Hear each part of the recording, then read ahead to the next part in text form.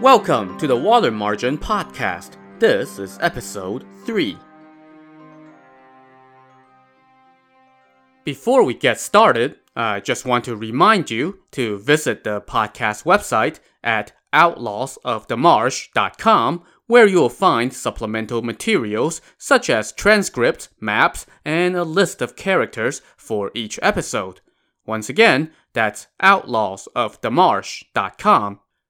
Also, be sure to subscribe to the podcast on iTunes, Apple Podcasts, Stitcher, or wherever you get your podcasts. And if you like the show, please do leave us a rating to help others discover it. Thanks.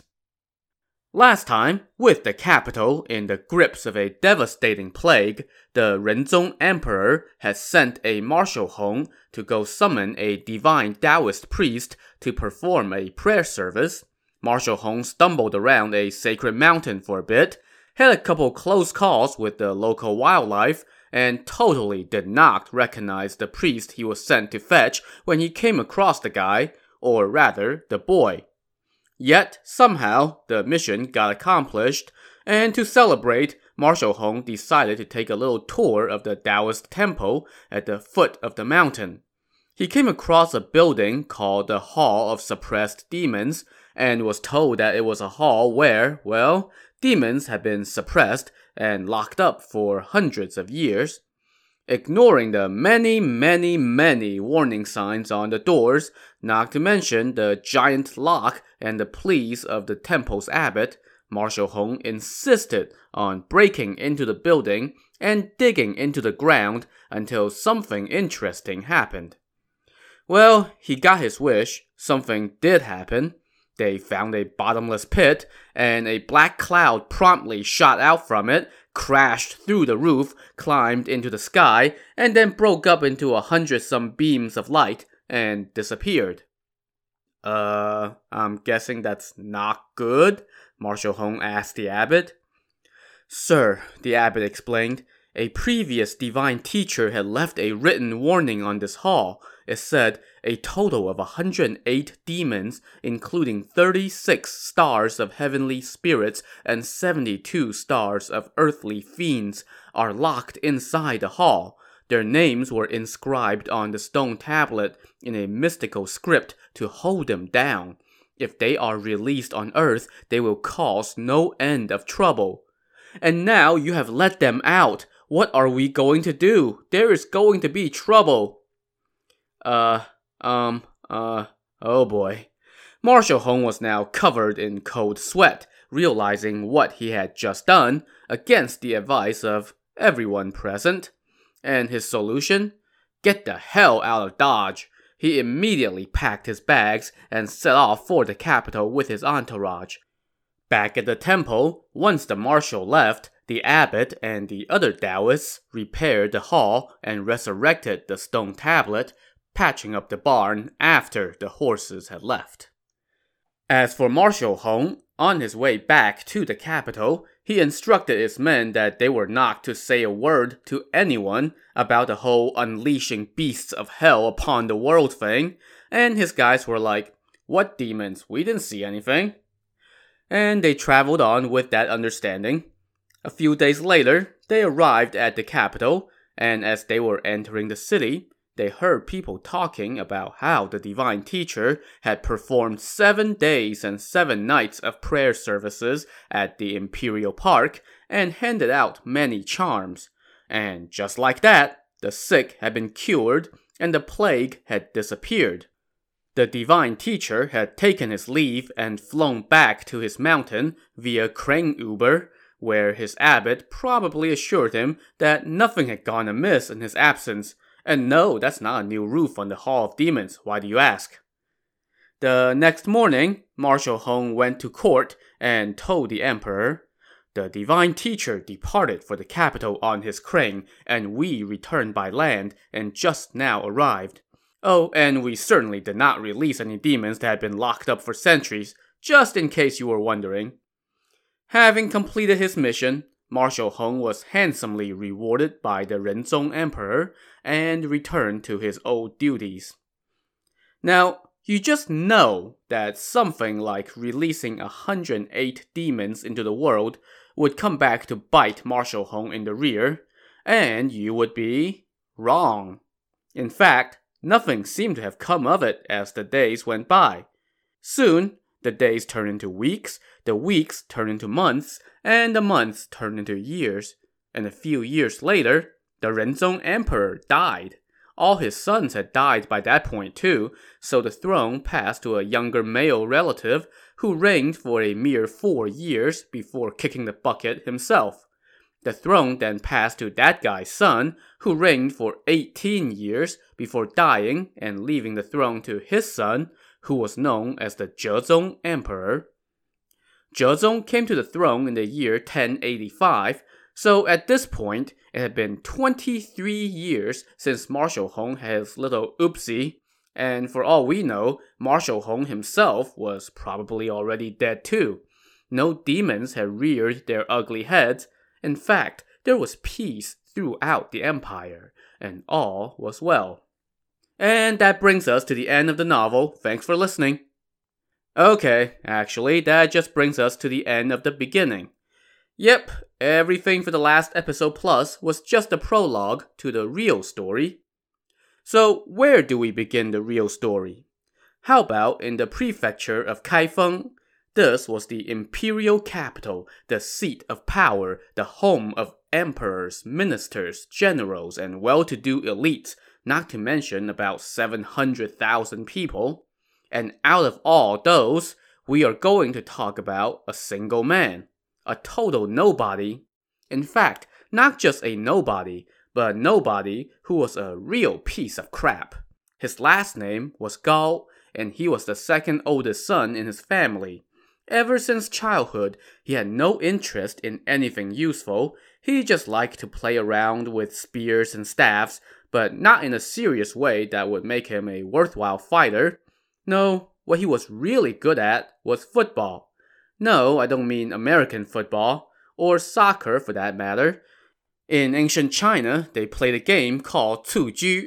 The game was first mentioned in relation to the Warring States period, which ran from 481 BC to 221 BC, so by the time of the Song dynasty, it had been played for something like 1500 years, but it was during the Song dynasty that the game became really popular and spread to every class of society.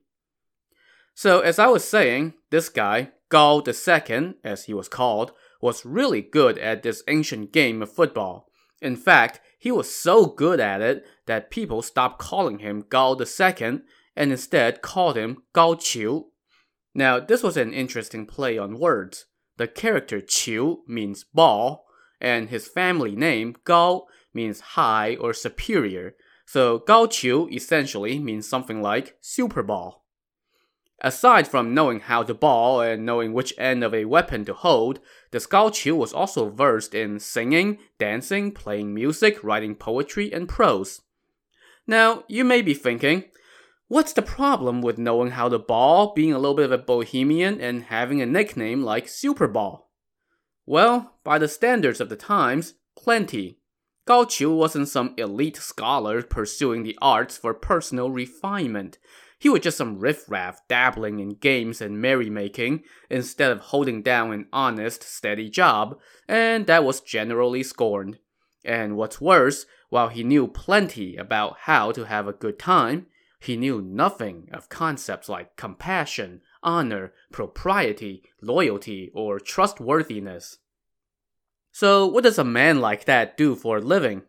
Well, Gao Qiu spent his days roaming the streets of the capital as a groupie and a helper. For instance, he helped the son of Mr. Wang, the iron shop owner, blow through a ton of money at the theaters, gambling dens, and brothels. It got so bad that Mr. Wang went to the magistrate and lodged a complaint against Gao Qiu. The magistrate had no qualms about bringing down the hammer on this riffraff. Gao Qiu was sentenced to a beating, 40 strokes on his back to be exact. And then he was exiled from the capital. No one in the city was allowed to take him in. So Gao Qiu had no choice but to pack his bundle and leave. he went to the west side of the Huai River to Linhuai Prefecture. There, he offered his services to one Liu the Eldest. This Mr. Liu ran a gambling establishment, and he loved surrounding himself with idlers and riffraffs from all over since, well, I guess you can never have too many such men in a gambling house. So Gao Qiu ended up staying with Mr. Liu for 3 years. Toward the end of those 3 years, Gao Qiu's luck began to turn. The emperor had prayed to heaven for good weather for the harvest, and he got what he asked for.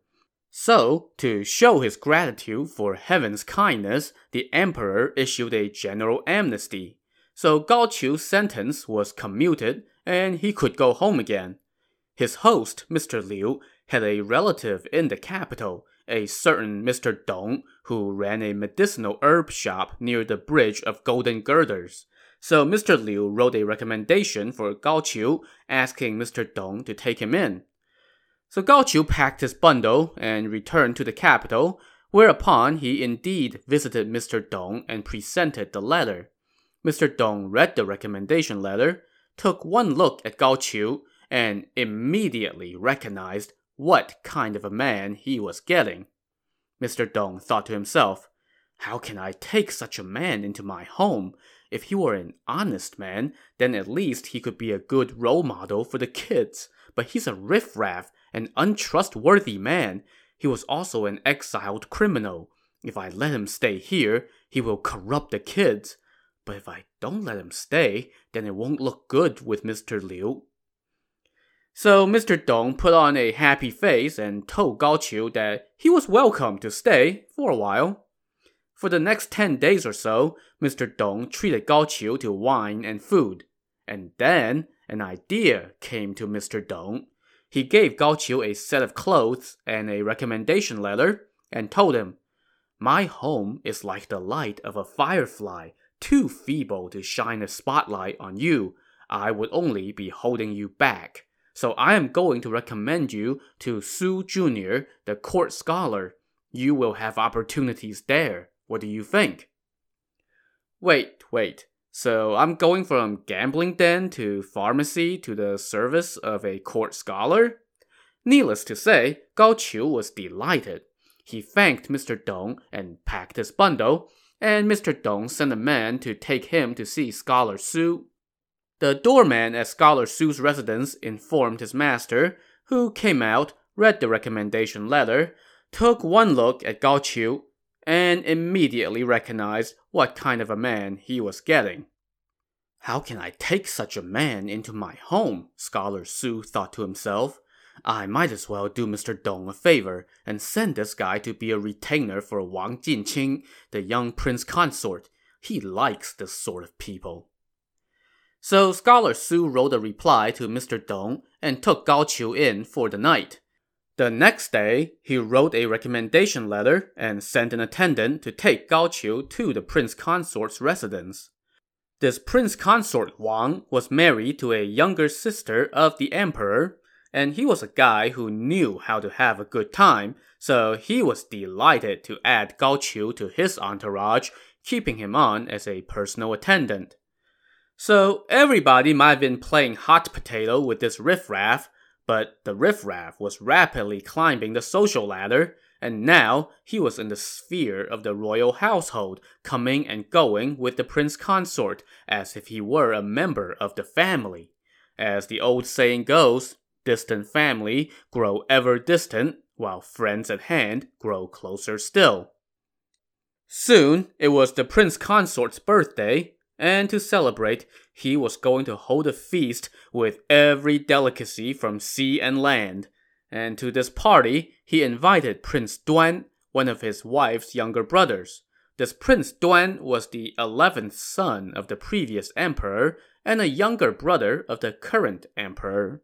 He was in charge of the imperial carriage.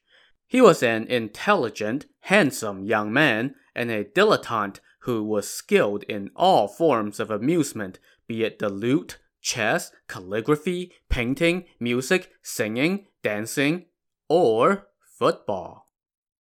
On the day of the feast, the prince consort laid out a banquet with the finest food and the most awesome entertainment.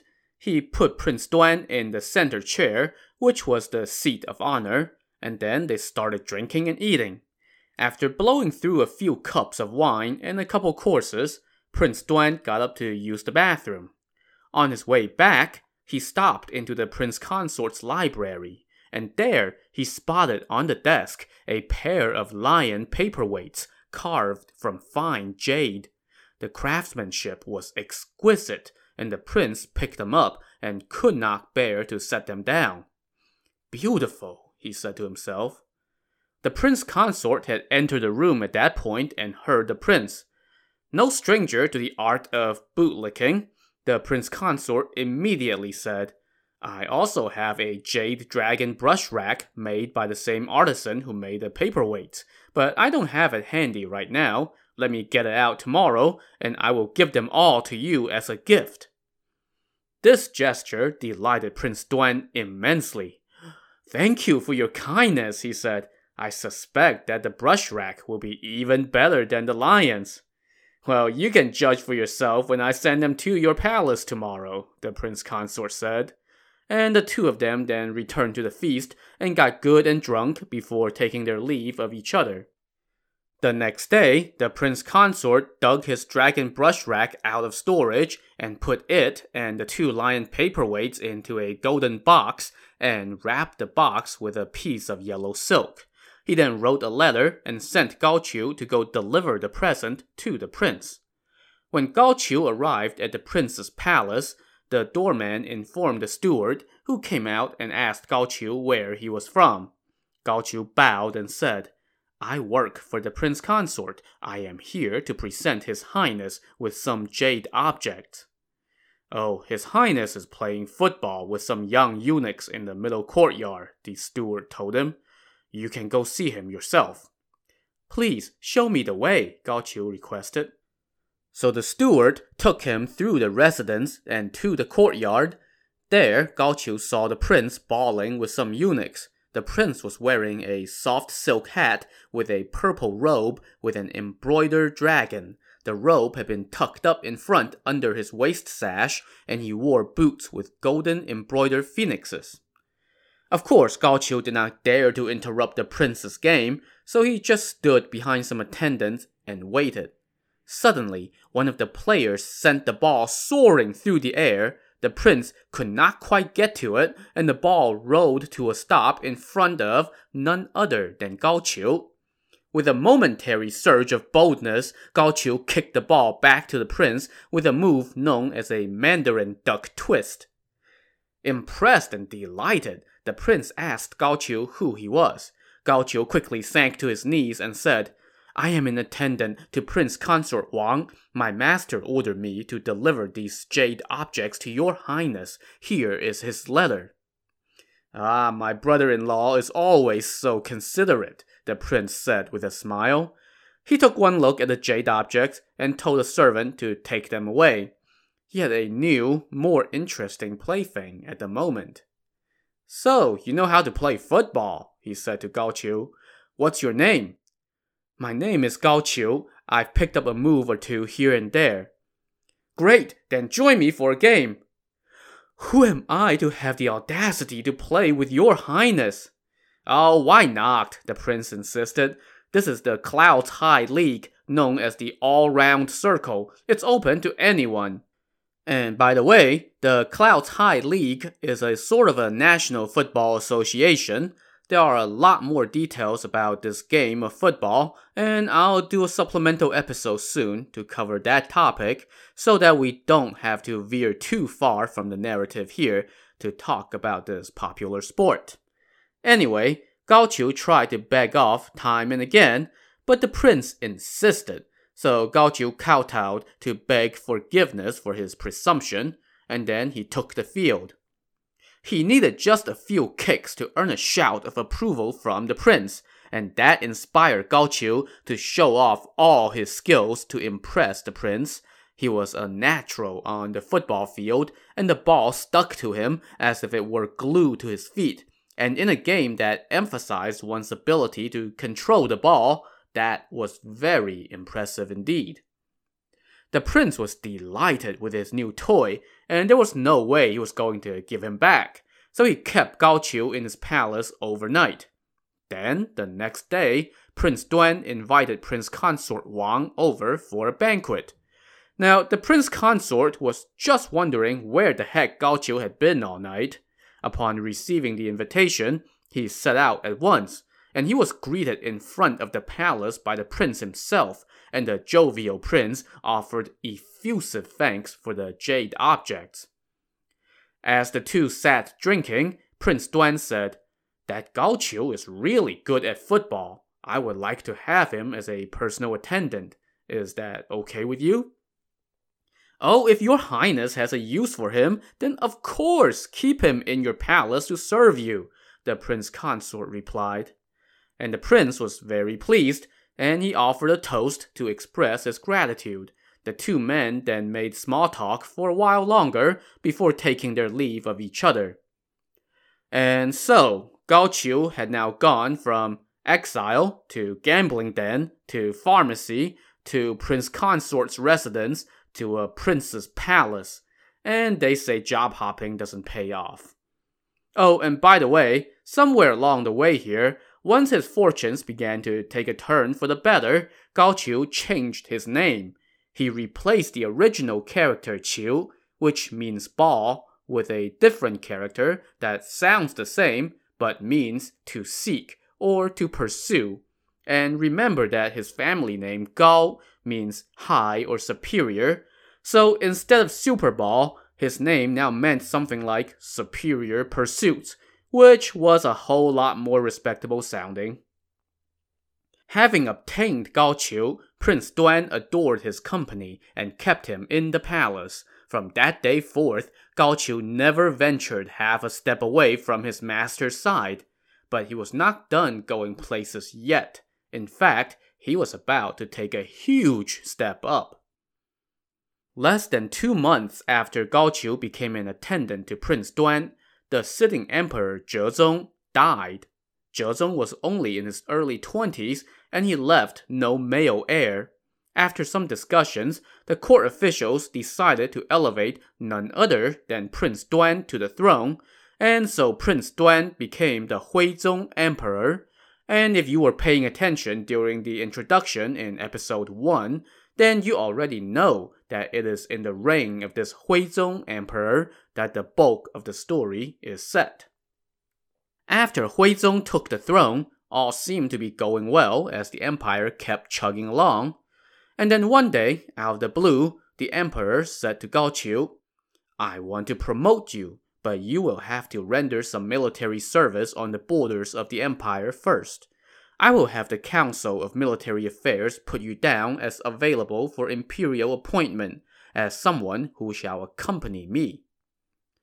Things moved quickly after that. Within half a year, Gao Qiu was promoted again and again until he was elevated to the position of a marshal in command of the Imperial Guards. All this for a riffraff who had shown no skill other than being good at football and flattery. Remember what I said in episode 2 about these marshals not exactly being veterans of war? Well, Gao Qiu will be a rather egregious example of that. Thank God that in our modern age we no longer appoint wholly unqualified sycophants to important government posts just because the guy at the head of the government enjoys their company. Having received his appointment, Gao Qiu picked an auspicious date to assume office. On that day, he arrived at the Imperial Guard headquarters, and all the officers of the guard came to pay their respects to the new boss. Everybody showed their work badge and signed the roll to indicate that they were present. As he examined the roster, Gao Qiu noticed one officer missing, a drill instructor named Wang Jin. This Wang Jin had fallen ill a couple weeks earlier, and he was still recovering at home. But Gao Qiu was like, "Sick leave? What the hell is that?" "Nonsense," he said angrily when told that Wang Jin was out sick. "He sent in his badge, didn't he? How dare he snub me and pretend to be sick at home? This is insubordination. Go bring him here, at once." Now, this Wang Jin was still single, and he lived at home with no one except his mother, who was in her 60s. That day, one of his fellow officers showed up at his house and told him, "The newly appointed Marshal Gao took office today. When he did the roll call, you weren't there. The chief of staff explained that you were sick at home, but the marshal lost his patience and refused to believe it. He insisted that we bring you in, saying that you were pretending to be sick. You have to come with me. If you don't, it would be trouble for everyone. Even I would be punished." So Wang Jin had no choice but to stagger out of bed and go into the office. There, he kneeled and kowtowed 4 times, hailing Gao Qiu with respect, and then stood to one side. "So, you are the son of the former drill instructor Wang Sheng?" Gao Qiu asked. "Yes, I am." Gao Qiu flew into a rage. "You rogue! Your father was a snake oil peddler who waved a stick around. What fighting skills would you know? My predecessor was blind and made you a drill instructor. How dare you disrespect me and not show up for roll call, and instead stay at home pretending to be sick?" "I would never dare," Wang Jin said, with head bowed. "I really was still recovering." "You damn crook! If you're sick, then why are you here now?" "When you summoned me, I would never dare to not show." Well, if you couldn't tell already, there was nothing Wang Jin could have said that would have appeased Gao Qiu. Gao Qiu now grew even angrier and barked for the guards to seize Wang Jin. "Beat this bastard! Hard!" All the officers were friends with Wang Jin, and they pleaded with Gao Qiu for leniency, telling him, "Today should be an auspicious day for you, so please just spare him this one time." Alright, I guess beating the staff on day 1 is a pretty lousy way to earn their allegiance. So Gao Qiu relented. Wang Jin escaped the beating, but he got an earful from his new boss, who told him, "You damn crook! I'm only sparing you for now on account of the other officers. I will deal with you tomorrow." Wang Jin thanked Gao Qiu for his leniency. As he rose to his feet, he looked up for the first time, and his heart sank the moment he saw Gao Qiu's face.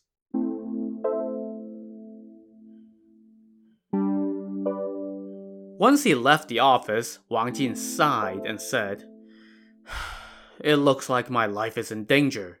Turns out this Marshal Gao is that riffraff Gao II. When he was learning to joust with staffs, he took a blow from my father that left him bedridden for 3 or 4 months. He's been holding a grudge ever since. And now he's come up in the world and has risen to Marshal and Commander of the Imperial Guards, so he's looking for revenge. Who could have expected that I would be under his command? As the old saying goes, fear not officials, except those who officiate over you. How can I stand up against him? What will I do?"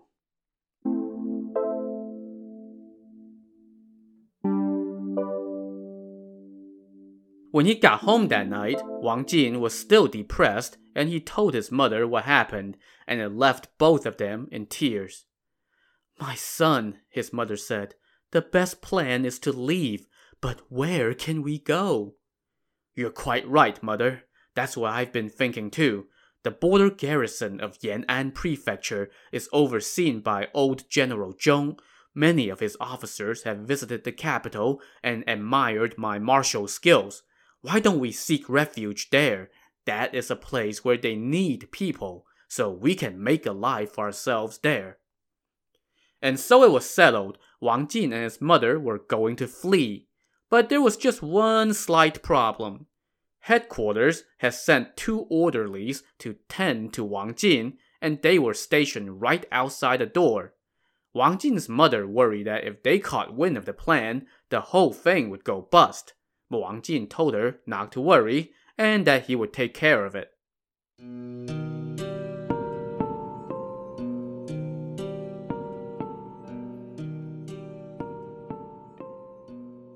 That evening, Wang Jin summoned one of the 2 orderlies, a Corporal Zhang. "Go get some dinner, and then I have an errand for you," Wang Jin told him. "Where are you sending me?" Corporal Zhang asked. When I was sick a few days ago, I vowed that if I recovered, I would burn incense in the temple of the sacred mountain outside Sour Date Gate. I want to fulfill that vow first thing tomorrow. You will go over there tonight and inform the priest so that he knows to open the temple a little earlier for me tomorrow so that I may be the first worshipper. I want you to go buy the 3 sacrificial meats. You can spend the night in the temple and wait for me. And in case you were wondering, the 3 sacrificial meats that Wang Jin mentioned were ox, sheep, and pig. So Corporal Zhang did as he was told. After dinner, he went and placed the order and then headed to the temple. That night, Wang Jin and his mother gathered up some clothes, bedding, silks, and silver and packed them into containers to be carried on a shoulder pole. They also filled up 2 saddlebags with feed for the horse.